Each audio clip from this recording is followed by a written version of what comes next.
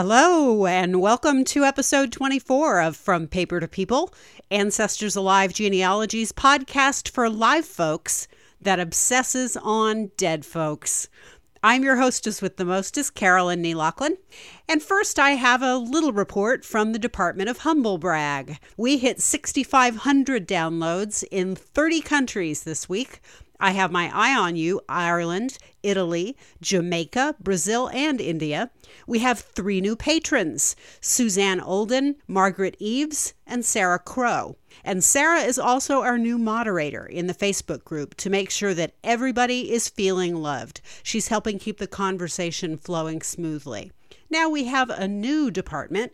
It's the Department of Gentle Nag. And there are a few notes for you from this department this week, my pumpkins. First, we have an anti-bot rule in the Facebook group. So in order to gain admittance, there are 3 questions you must answer. If you don't answer all 3 within 24 hours of application, your request will be deleted and you must reapply. It's nothing personal, it's just policy, but please be aware of it and please answer those 3 questions. It helps us all stay focused so that Sarah and I can do the work that we need to do to keep the Facebook group flowing and happy. Second, if you've DNA tested, especially on Ancestry, but you have no online tree, or you haven't attached your DNA to the tree that you have online, yet you're wondering why nobody is answering your requests for information or for contact, the reason is right in front of you. People who don't attach their DNA to their trees are considered dilettantes by people who are serious. Put your tree online or attach your DNA to your online tree. Research that tree according to the methods that I'm teaching in this podcast, and folks will take you seriously. You will get responses, you will get to meet cousins, and questions will get answered by the universe. Third, if you have any unclear parentage, your own or your parents, or even a question back some generations in your tree, for the love of all that's holy, shrub your existing tree. It's the point of what I'm teaching every episode in this podcast. Well, except for the ones that talk about like cornbread and stuff, but you know what I'm saying. If you don't know what I mean when I say shrub, listen specifically to episode 15. For the how-tos, but shrubbing is scattered throughout most of the episodes in this podcast because it's key to what I do. So really, just listen to all the episodes of this podcast and you will absolutely know what I'm talking about. Alrighty then. It's not my usual forte, nor the podcast's common obsession, but when you talk about shrubbing or working with DNA to find relatives, sooner or later, you're going to reach out to the living. And this is how I do it. Digging into old, musty, dusty records is one thing, but trying to find people who are still on Earth or who only recently departed it is quite another. There's very limited information available on Ancestry, though it is there, concerning the breathing community. Google searches can turn up some small things, but tools like Been Verified and some others I'll name in a minute provide current listings that have been updated as recently as just a month ago. Listings that draw upon continual updates from multiple public records sources and that can help you to contact folks by post, by social media, by email, and even by phone. I use a database that has a website and an app called Been Verified, a tool that is very useful to people who are working to find relatives in a tree that is severely lacking in recent generations. It could be a question of working downwards from great aunts and great uncles as you shrub to find present-day relatives, or it could be helpful to find DNA cousins and work backwards to find a common ancestor when you're in the throes of filling in blanks where questions of maternity and paternity live. We'll take a look at hypotheticals that show how both of these can be useful to you. I'll also tell you how to remove your information from all of these databases and applications if you don't want to be found. When I tell you all of the information that's available through these tools, you'll probably want to know how to do that. As I said, I have a membership with a company called Been Verified. It's one of a family of websites and apps that are essentially enhanced white pages databases. They're available in the United States and Canada for sure. I don't know about other countries, but I imagine that similar types of applications are available there as well. The purpose of these sites is to serve as a one-stop shop for researchers who want information available in public records, but who don't want to do a lot of the research themselves. I mean, think about it. Who wants to run around and try and find courthouse records and try to find the latest email address and the latest social media and the latest phone records and the latest, it's not something that anybody really wants to do. Been Verified puts all of this together, as do these other companies, and it charges $9.95 per month. With that, it provides this all-encompassing public records access to all of its subscribers. It's a lot of information. Frankly, it's a little bit scary. And I will tell you that I have removed all of my own information from Been Verified and from every other one of these sites out there because I don't like being that findable. I don't want people to come showing up at my door because they've got a grudge with me because of something that I said on Facebook. But of course, being a researcher and a hypocrite, that doesn't stop me from using these very sites to find people in aid of my clients' needs. Some of the other sites that are available for researchers in the United States and Canada are easy to search out online. In fact, all you have to do is Google your own name. You will find yourself, and when you do, you will see the names of all of these websites or apps that list you. All of those data aggregation websites are subject to membership. They are also subject to you removing your data, as we'll discuss. So I did a little hunt and I tried to compile a comprehensive list of all of these various websites and tools that are out there that could possibly be listing you and that either used to list me or that could conceivably list me in the future. This is what I found. Okay, here we go. Intellius, White Pages, Spokeo, Canada 411, Public Data Digger, Zaba Search, True People Search, Fast People Search, ZoomInfo, PeopleSmart, Nuber, which is like number, only instead of an M, they flip it and they make it into a W, so they get kind of cute. Instant Checkmate, Truth Finder, Check People, People Looker, People Finder, 411, Anywho, People, but it's PIPL. Again, kind of cute. Find People Search, Spy Talks, Go Look Up, Spyfly, and Public Records Now. That's what I could find. I know that there are more out there.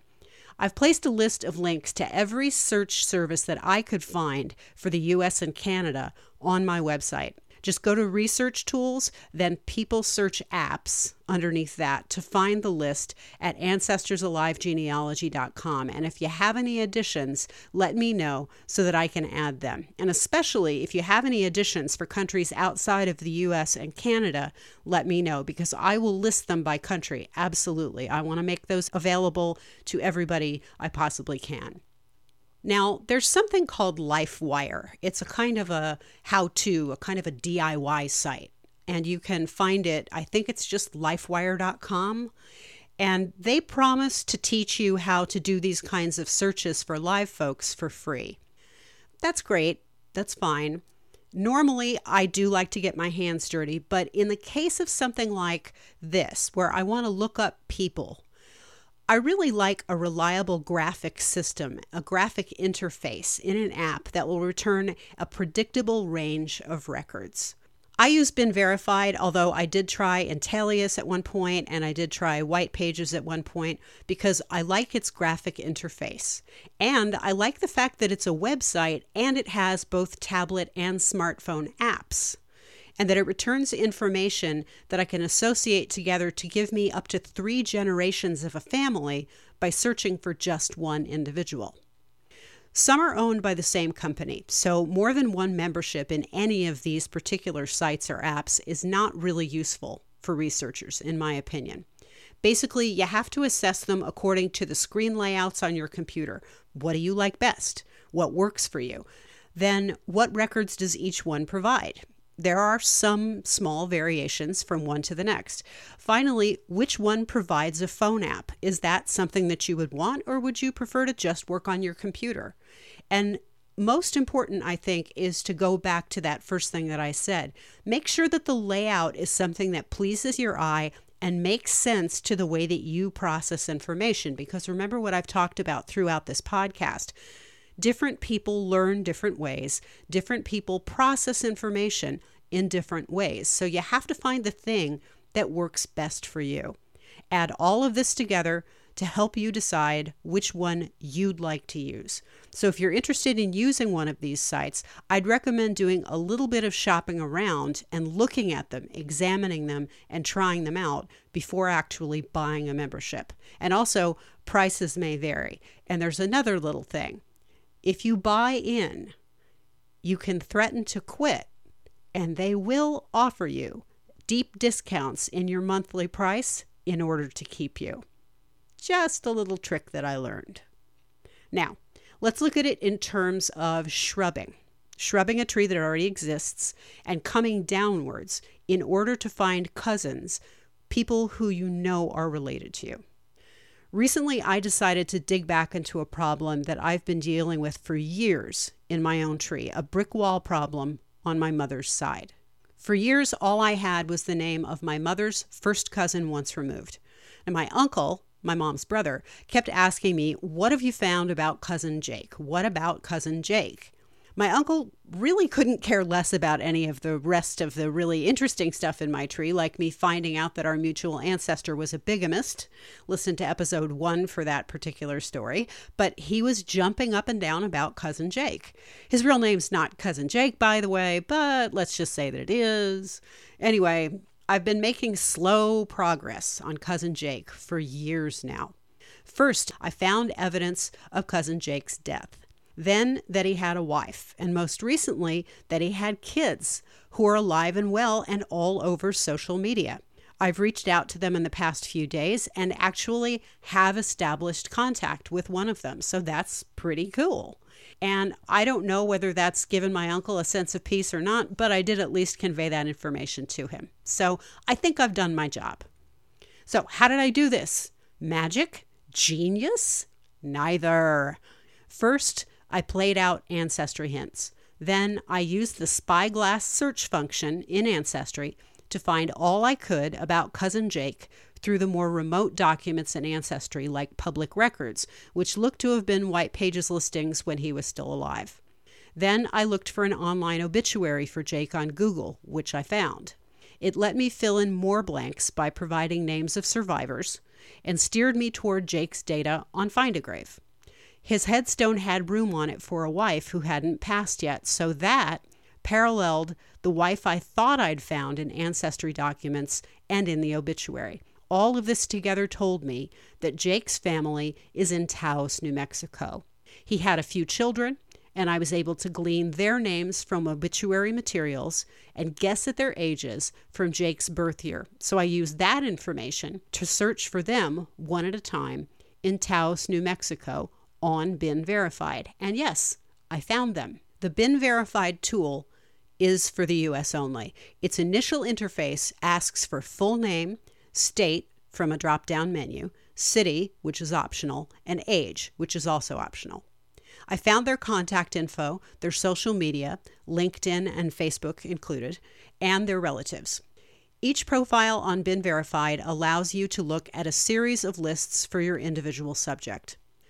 The first is Personal Overview, which shows a map like Google Maps, pinpointing your subject's address, and provides the following type of information.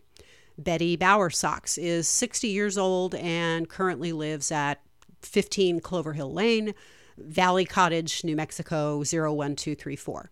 Betty can be contacted by calling area code 123-456-7890 or email bbsox375@hotmail.com. Second, contact information, which shows a full listing of all phone numbers and all email addresses associated with the name you've researched as listed in public records. Third, address history, which is self-explanatory. Fourth, relatives, which shows all relatives by name, each as a hot link because each of these relatives shown has their own profile as well. age, address, and then information showing when that listing at that address was first seen in public records and last seen in public records. It doesn't show how anyone is related, so figuring out a tree from this listing takes some common sense and some intuition. Ages will tell you who is in what generation. In Jake's family, I was able to find his wife because of her first name, his kids, and his grandkids with names and ages. That's 3 generations from essentially one lookup. 5th, associates, which could be business associates or relatives of in-laws. It's frequently not clear who these people are, but it's always good to check this list just in case the names are familiar to the tree you're working on. 6, neighbors, which you really won't need, frankly, unless you're trying to get some information that you absolutely need to talk to somebody about, but I don't know. I don't see why you would need that. 7th, criminal and traffic records, which, if nothing else, will provide a date of birth as reported to the court or to the police. 8th, bankruptcies, which would also provide a date of birth.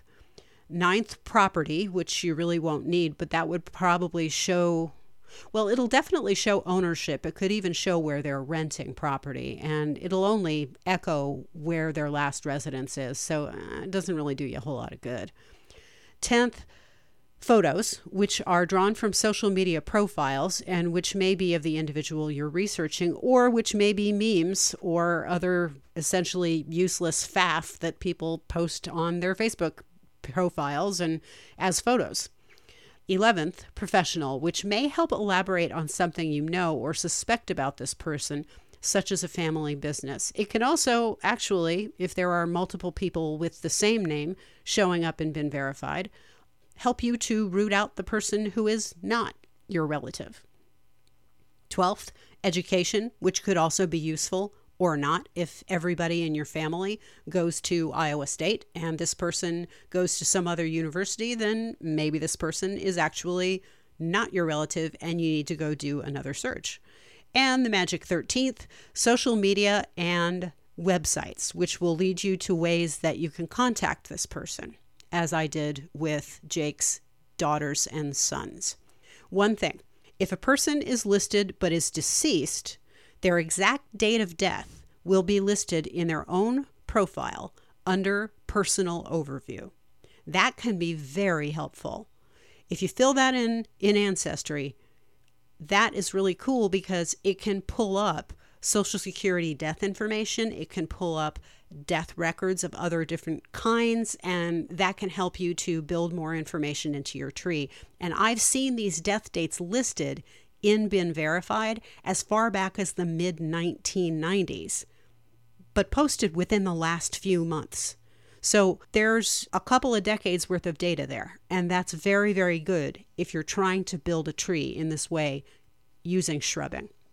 This search helped me to bring Jake's tree down to present-day relatives, whom I then approached on social media, as I said, to see whether they'd like to be in contact and to learn more about their roots. To my understanding, they were isolated from the larger family as of 1949. So I'm not even sure that they know about some crucial health information that I could provide for them with death certificates. You know, they could inherit some stuff and they need to know that. And I have this information just in case they don't. Once I double-checked the names from Been Verified against the names from the obituary, I was able to enter all of this stuff absolutely for sure into Ancestry. Now, there's another way to use Been Verified, and that is if you have unclear parentage or you're working with DNA in some way, okay? And this is really important. This is how you hunt down cousins with DNA in a family where ties to parents or to grandparents aren't yet very clear. I've done this with adoptees, fosters, and in reparational work. To give you an example of as much as I possibly can of what you can do with this, I'm going to make up a story that's the conflation of a lot of different searches that I've done over the past few years. So no real persons are named or are being harmed in the making of this podcast. I have this client. Her tree is a double whammy. She's African American and she was adopted. But because she was born in Florida, She was only provided with what is called a non-identifying birth certificate. This is one of the curses of states' rights laws. Some states here in the U.S. actually bar adopted individuals from knowing who their parents were. It doesn't matter if the adoptee is deceased or if the adoptee is 15 years old. It doesn't matter if the adoptive parents are deceased for a century or if they live around the corner. The adoptee is never allowed to know the true identity of his or her parents because laws state that the parent's right to privacy overrides the child's right to know who his or her parents were. Think about that for a minute. Let that sink in. A child, even a 65-year-old child, is never allowed to know who his or her natural parents were. Therefore, the original birth certificate, or OBC, is permanently locked away from any researcher and any descendant of those parents. No amount of litigation, no amount of medical concern or urgent need based on genetic disease can compel a court to unlock an OBC in Florida. Now, Florida's not the only state. New York is as well. There are a lot of other states in the country that have similar laws, and personally, I have an opinion on this. I think it's abhorrent, and it's something that a lot of people have to deal with. As a result, my client has no idea exactly where she came from. She was able to pry certain pieces of information out of the adoption agency that handled her placement. From this, she knows that the surname that she carries is her natural mother's surname. She knows that furthermore, she was named for her mother's father. She knows the state in which her mother was born and the city, and that her grandfather was a carpenter in that state. She suspects that she knows her father's surname because someone in her adoptive family once drunkenly told her her father's identity at a wake, but she's not sure. My friend and student, who I will call Cora, her name's not Cora, but let's just say that it is, took a DNA test. The first and most exciting part was that she actually got to see where in Africa she came from. She got to see her full admixture, which included European descent. Considering she is African American, this is not uncommon or not at all unexpected. She and her family are, after all, products of the African slave trade and of centuries of enslavement here in the United States. So part of her paternity, generations back and probably on both sides, included slavers who forced themselves on their enslaved female workers. Step 2, after looking at the admixture, was to attach that DNA to a tree. Remember how I mentioned that at the top of the episode? It's very important to do this. Attach that DNA to the tree, however small or tentative the tree is. And then it was important that she start to examine cousins as they popped up in comparison to her DNA combined with that tree on Ancestry. First cousins and people who showed as first cousins or close relatives who could be interpreted as anywhere from first cousins to great nieces and great nephews did start to pop up immediately. One of them had an incredibly uncommon name. His name was Theo Monday Israel. That's not his real name, but let's just say it is. Theo had no tree in place and no information whatsoever in his personal profile. No city, no age, no photograph, nothing. And you know how I hate that. But his name was uncommon, so there was a way out. Because I had been verified and Theo's name was incredibly uncommon, I searched Been Verified for a Theo Monday Israel, any age, any location. And sure enough, there was one Theo Monday Israel in Been Verified. He was 55 years old. He lived in Chicago, and it showed that he had 6 family members. It also showed a photograph. This photograph was from his Facebook page. So while I started examining all of these associated names and places and information on Been Verified, Cora, who was sitting next to me while we were doing this, looked at Facebook. And Theo and Cora shared some facial features.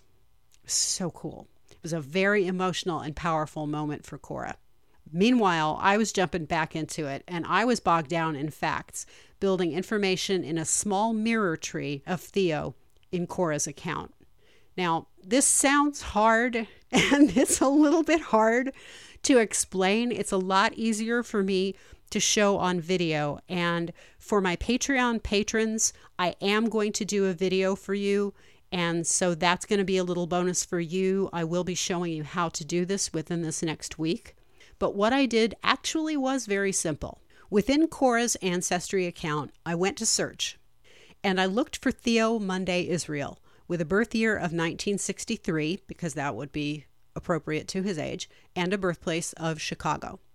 I found some records that pertain to him, and I created him as a person in the account, but not attached to anyone in Cora's tree, by attaching the first record I found, a public record that was some sort of white pages listing, to a new person. I created Theo Monday Israel in Cora's account from scratch with this record. This way, he was floating around in the space that was Cora's Ancestry account, and he was findable in the name search field, but he didn't show up on Cora's tree at all. You see what I'm saying? He existed in the space, but he wasn't attached to anybody. Some folks call this creating a fallen branch. The idea is that I'd build his tree up in this space as a separate branch. I'd take it backwards. I'd take Cora's tree backwards as she learned more, and eventually Cora and Theo would find their common ancestor, and then they could connect up via this ancestor. To do this, the next step would be for Cora to contact Theo and then hope to figure out how Theo's tree and Cora's tree connect. That meant skillful, kind messaging through the ancestry system. And that's how you try to figure out how people with unclear paternity, maternity, or both fit together with proven DNA cousins. In the same way that I added 3 generations of Uncle Jake's surviving family tree to my tree, I added all of Theo Monday Israel's people to his mirror tree, to his fallen branch in Cora's Ancestry account. From names, surnames, and ages listed in the relatives section of Theo's profile in Been Verified, I found Theo's parents, children, and grandchildren. I figured out that Theo was divorced because his wife was using a surname that didn't correspond to anyone else in Theo's family, but that did correspond to a man of similar age in his wife's relatives listings. I got lots of goodies that could help Cora a lot with her future communications with Theo. Remember, all of this work in a mirror tree or a fallen branch is theoretical. In fact, anything added from Been Verified is absolutely scratch work, and it's subject to change, but it is a starting point. It is there in Ancestry to trigger hints, and it can easily be wrong. But when building a mirror tree, the point is to make educated guesses from public records. And Cora's tree, of course, is private.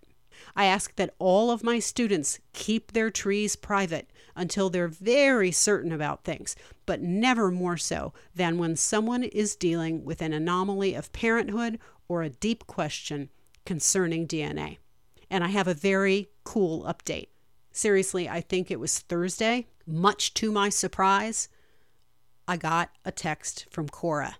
She got in touch with Theo. I mean, she really, literally got in touch with Theo. They've been writing, and they've even talked on the phone. And it turns out both are uncertain about the identity of a parent. So both are unclear about which side of Cora's family they have in common. But they definitely are first cousins. And Been Verified helped them find one another. Ancestry alone might not have done that. They might have simply asked each other, do you have so-and-so in your family? No. Do you have so-and-so in your family? No. Gee, I don't know how we're related. And it would have been like that. But with Been Verified, it gave them the ability to ask some deeper questions and to talk about, well, my parents were like this, my parents did this, this is what was happening, this is what I know, this is what I don't know. And as a result of that, yeah, they're getting to know each other. And these two people who never would have had a chance to really talk, they're actually becoming family. And that's down to been verified. So tools like this, I think, we don't talk about them very much, but they are an essential. Now, I'm going to completely turn around on myself here, right? Because I'm going to let you know how you can get yourself off of these tools if you don't want people knowing where you live. And if you don't want people seeing if you have some sort of a bankruptcy in your past, that you have a bankruptcy in your past. So here's the deal. Getting yourself off of all of these databases is simple, but it's time consuming. If you want to do it, you have to go to each one separately. Every single one of these sites. You have to find yourself in the listings. You have to go to the bottom of the page, and it's going to say something like remove my listing, remove my info, opt out, something like that, if you're lucky, in really tiny letters. If they're real jerks, though, and sometimes they are, it's just going to say, contact us. Isn't that annoying? Okay, so here's what you do. You click on that, whatever it is. And then they're going to lead you through a merry dance with contact forms, and they're going to ask you for the specific URL information of the page where your information exists. They're going to ask you for one of the email addresses that's listed there or whatever.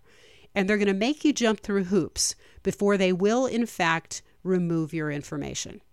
Frequently, you have to scour each site to find the right links that lead you to the place where you can remove your data. I mean, you really have to look, okay? Am I making this clear? You have to look.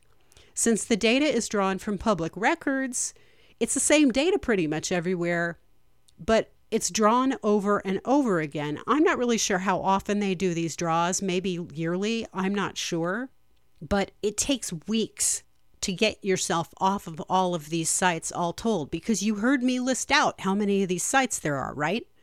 I mean, there are a lot of these sites. The reason why is really pretty obvious, yeah? Every single one of these sites charges a monthly fee to people who use the site. So that's what they're doing. They're making money off of public records. So on the one hand, it's really useful and it's awesome, and I'm telling you, oh, you should get a membership and you should use it. And on the other hand, I'm saying, take your data off because they're horrible, because they charge money to make your data available to other people. So I don't know.